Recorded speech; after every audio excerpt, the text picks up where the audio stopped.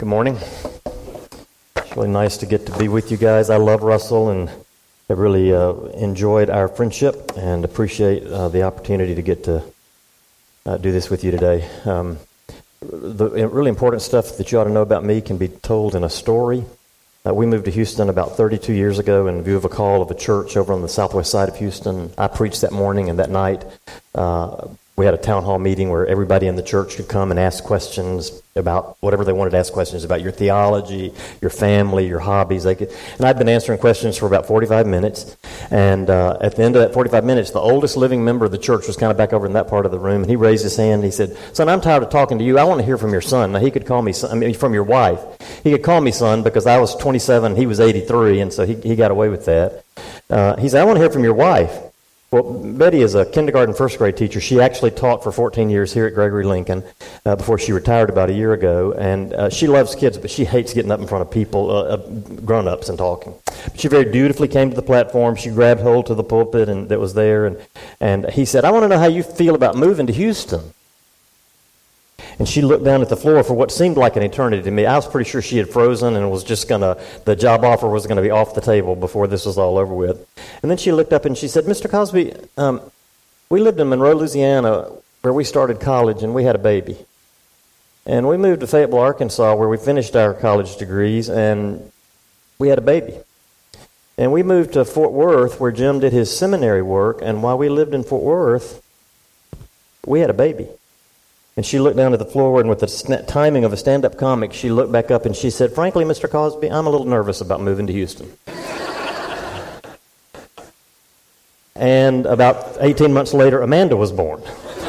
And every person in the church remembered that story and told it frequently. And then we adopted Ryan several years later, so we had 5 children and 4 grandchildren. And I don't think Betty is here. Our youngest daughter and her husband are on a trip to New York, and we're keeping our grandson Elliot. And normally he would be awake at this time and would have come with us, but about an hour before time to come, I think he got word that I was preaching, and he got sleepy and fell asleep. And so I think Betty's at home with him. So I remember the first time that I read this passage that was read to you earlier today. I want to read it again. "The Spirit of the Lord is on me because He's anointed me to proclaim good news to the poor. He sent me to proclaim freedom to the prison, recover your sight to the blind, to set the oppressed free, to proclaim the year of the Lord's favor." And he closed the book, and he gave it again to the minister and sat down, and the eyes of all of them were there in the synagogue, were fastened on him. And he began to say unto them, "This day is this scripture fulfilled in your hearing." I remember the first time that I read this passage, and I felt like I heard the Holy Spirit say, and I'm a Baptist guy, I'm not a Pentecostal guy. Pentecostal guys actually hear the voice of God. Baptist guys get impressions. So I had this thought, had this sense that the Holy Spirit was speaking to me. And what the Spirit says is that this is Jesus declaring His mission. And then I heard these words: "How can you call yourself a follower of Jesus if His mission is not also your mission?" Today I'd like to unpack the answer to that question as it's worked itself out in my own life. I grew up in a church that was really faithful to Orthodox theology. If you're a church person at all, if you've been around the church very much at all, if you hadn't, it's okay. But if you have, you would know that in Orthodox theology, what they would say is that Jesus was fully human and fully divine. I got taught that from my earliest. I grew up in the church. In my earliest memories, I heard that he was fully human and fully divine, and that's true. And what's also true is, as a child, it was not possible for me to get my head around that. It wasn't possible for me to hold all of that in tension, because you have to hold two things that seem opposite and contradictory in the same space, and I just wasn't capable of doing that. And as I became an adult and I looked back, what I came to realize was that in the actual inner workings of my own heart and mind, my own thinking, the way that got translated it got translated in a certain way because in our inability to hold all of that in tension, what we did was we focused on the divinity of Jesus and not so much on the humanity of Jesus. And so nobody ever said what I'm about to say to you, but here's the way it played out in my little 8-year-old or 10-year-old or 13-year-old brain.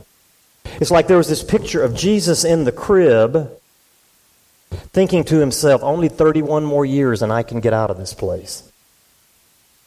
Or being at the temple when his parents when he got left at the temple on the family trip to the temple, he got left and Mary and Joseph come back and he says, I have to be about my Father's business. It's like that's God speaking to us.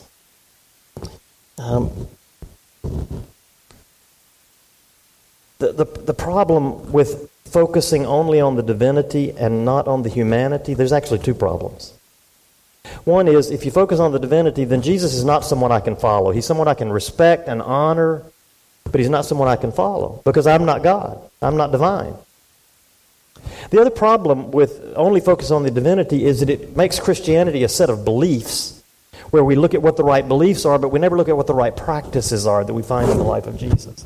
So this morning I'm going to ask you to join me in looking at the humanity of Jesus.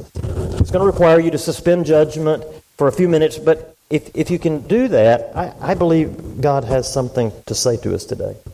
If it's true that he was fully human, then there's much for us to learn by looking at that part of his nature. And in fact, in Philippians 2, if you're familiar with the writings of Paul, there's this verse in chapter 2 of Philippians. It says, "In your relationships with one another, have the same mindset as Christ Jesus, who, being in very nature God, did not consider equality with God something to be used to his own advantage. Rather, he made himself nothing."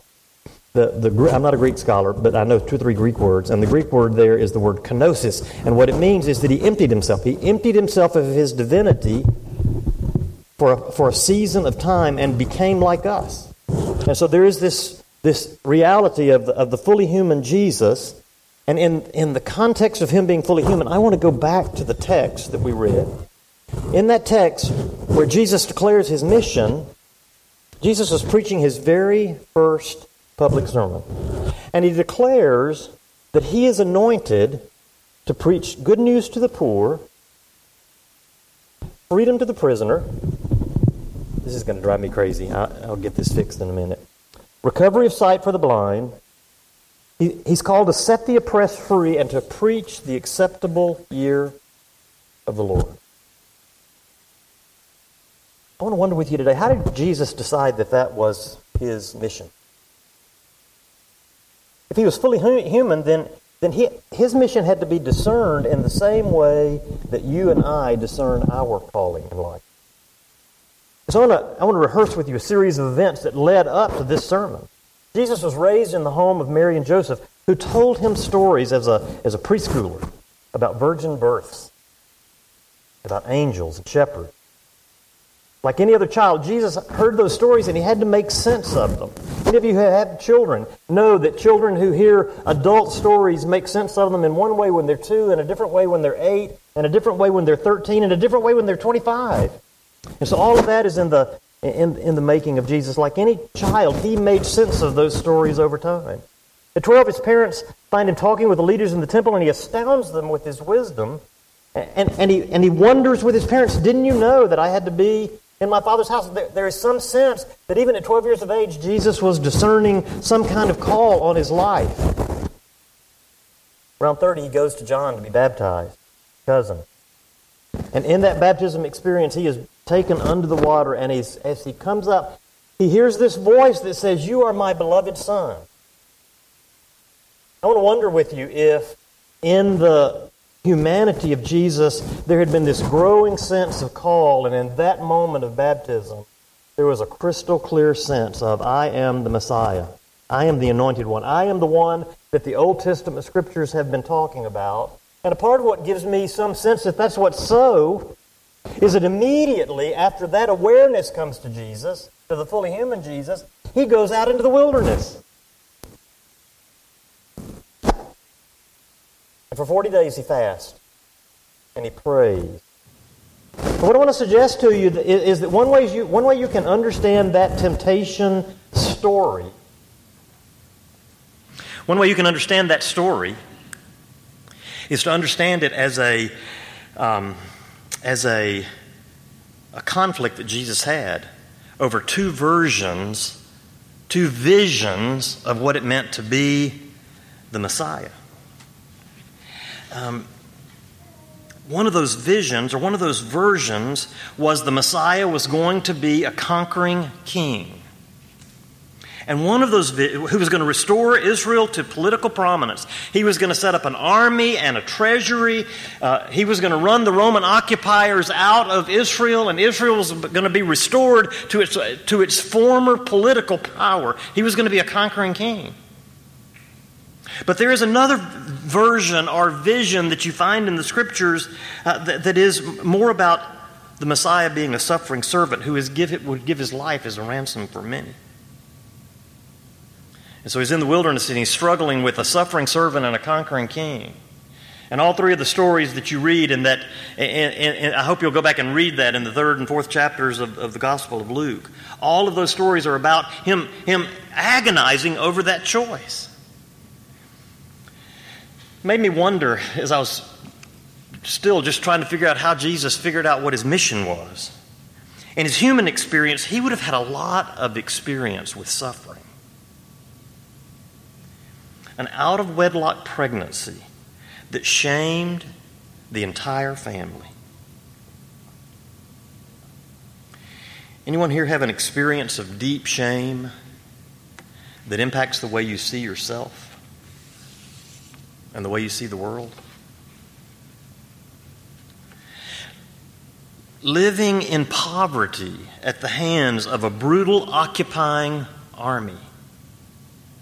It is reasonable to believe that Jesus had seen members of his own family, maybe he himself had experienced the brutality of the Roman occupying army. Anyone here grow up in poverty? Or in an experience, or anyone here ever experienced the brutality of abuse? I just want to wonder with you how that shapes the way you see yourself and the way you see the world. Or living as refugees in Egypt. Anyone here ever been run out of your own home or forced to live in exile away from family and friends? How did that shape how you saw yourself and how you saw the world that you live in? Living in deep fear of being killed if the family returned from Egypt. Anyone here ever been terrorized or stalked or feared for your life?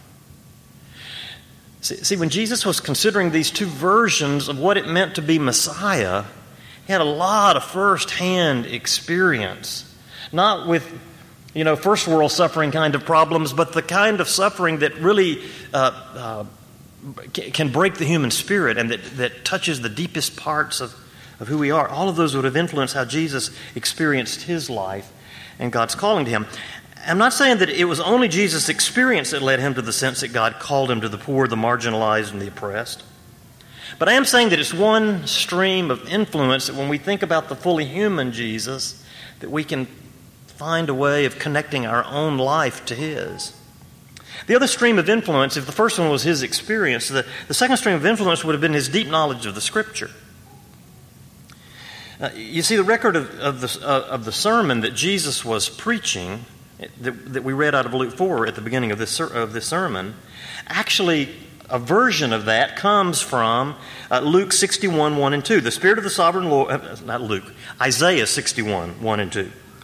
The Spirit of the Sovereign Lord is on me because the Lord has anointed me to proclaim good news to the poor. He sent me to bind up the brokenhearted, to proclaim freedom for the captives and release from darkness for the prisoners, to proclaim the year of the Lord's favor and the day of vengeance of our God, to comfort all who mourn. So that Jesus' sermon had come right out of Isaiah 62, 1 and 2. And then there's a passage in Isaiah 58, 6 through 12. And I want to set that passage up for you. Isaiah is one of the prophets who wrote while the people of Israel were in exile. They had been driven away from their homeland. They were living in a place that was occupied by an occupying army, and they just had cried out to God that He would restore them, that He'd take them home, that He would allow them to go back to the place of their homeland. And in Isaiah 58, what's happening is the people of God are just crying out to God, and they're almost shaking their fist in a kind of whiny, pouty voice that says, "What is the deal, God?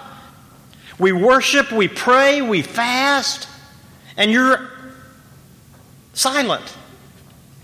What's wrong with you?" And it was true. They were engaged in all kind of worship activities and all kind of fasting and they were engaged in all kinds of religious activity. But here's what they weren't doing. Isaiah says to the people, "This is not the kind of fasting I've chosen for you." Instead, that kind of religious activity. "Here's the kind of fasting I've chosen for you, to loose the chains of injustice and untie the cords of the yoke, to set the oppressed free and to break every yoke. Is it not to share your food with the hungry? The kind of fast I'm looking for from you is to share your food with the hungry, to provide the poor wanderer with shelter. When you see the naked, to clothe them, and to not turn away from your own flesh and blood. Then your light will break forth like the dawn, and your healing will appear quickly. Then your righteousness will go before you, and the glory of the Lord will be your rear guard. Then you will call, and the Lord will answer. You will cry for help, and He will say, 'Here am I.'"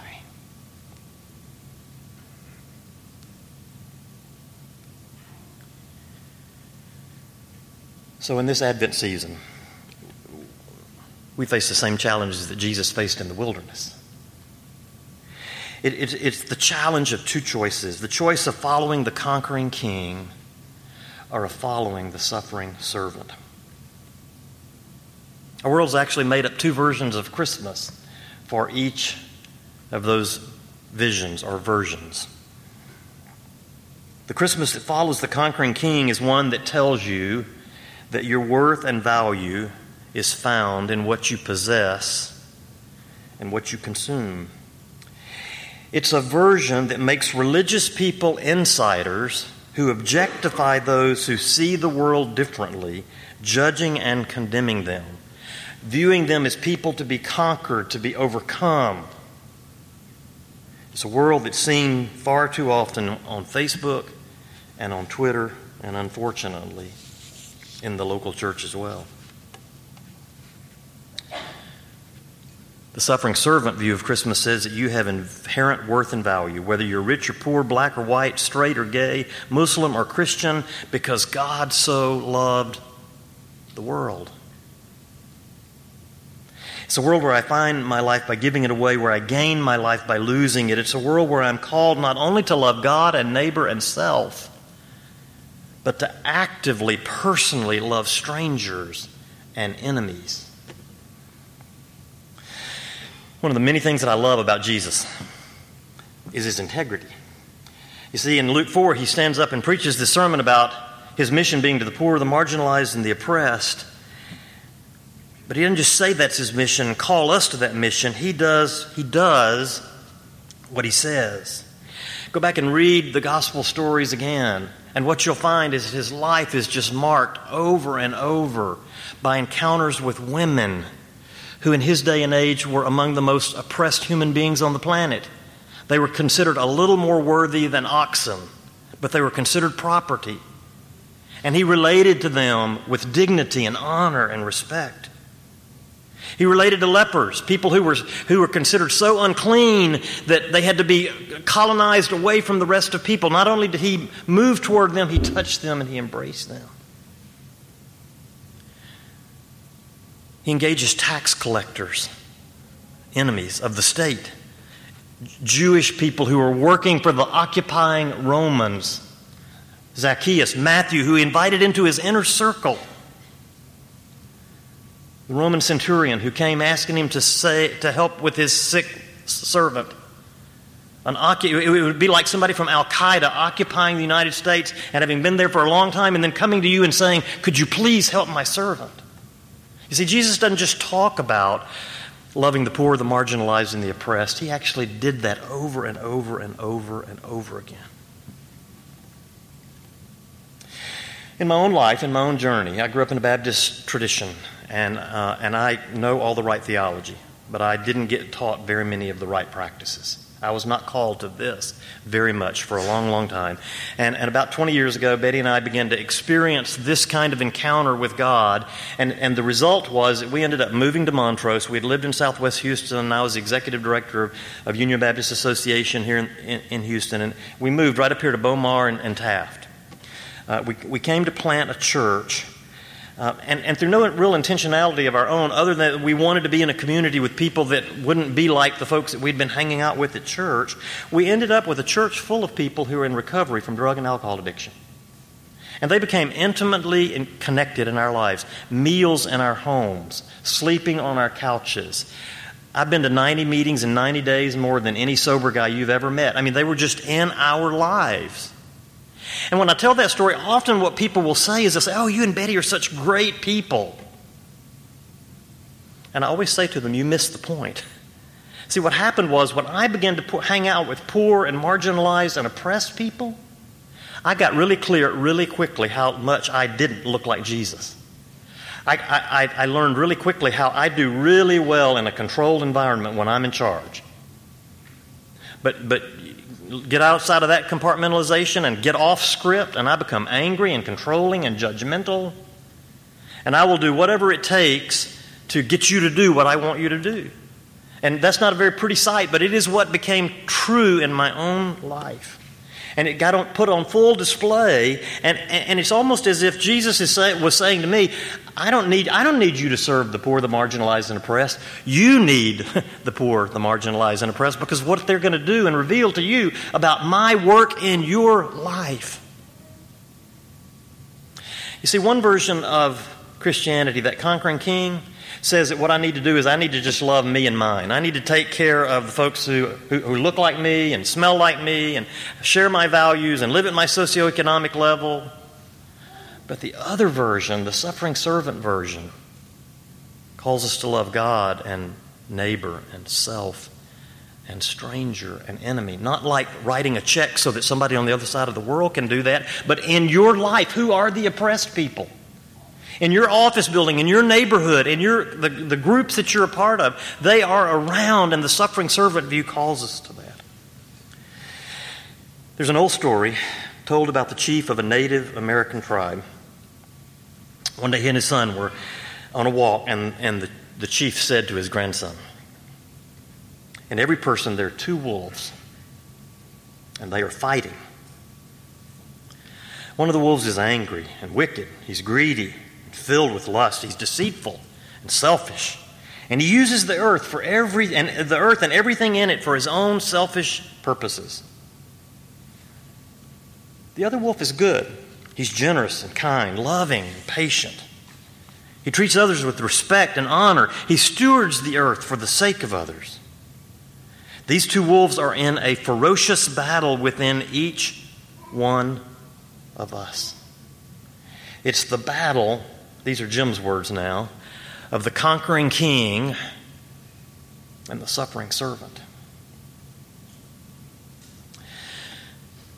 The grandson pondered what the granddad had said for a few long moments of silence. And then, in only the way that a child can do, he looked into his grandfather's eyes, full of curiosity, and asked the question, which one will win?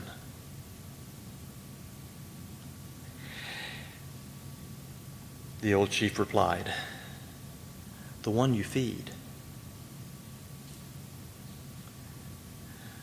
For those with ears to hear and eyes to see, the battle that Jesus fought in the wilderness, the one where his mission to the poor, the marginalized, and the oppressed, where it became clear to him, the one that he calls us to today, that battle is still raging. How we celebrate Christmas, who we celebrate it with, and how we live the rest of the year as a result of that will be determined by which wolf you feed.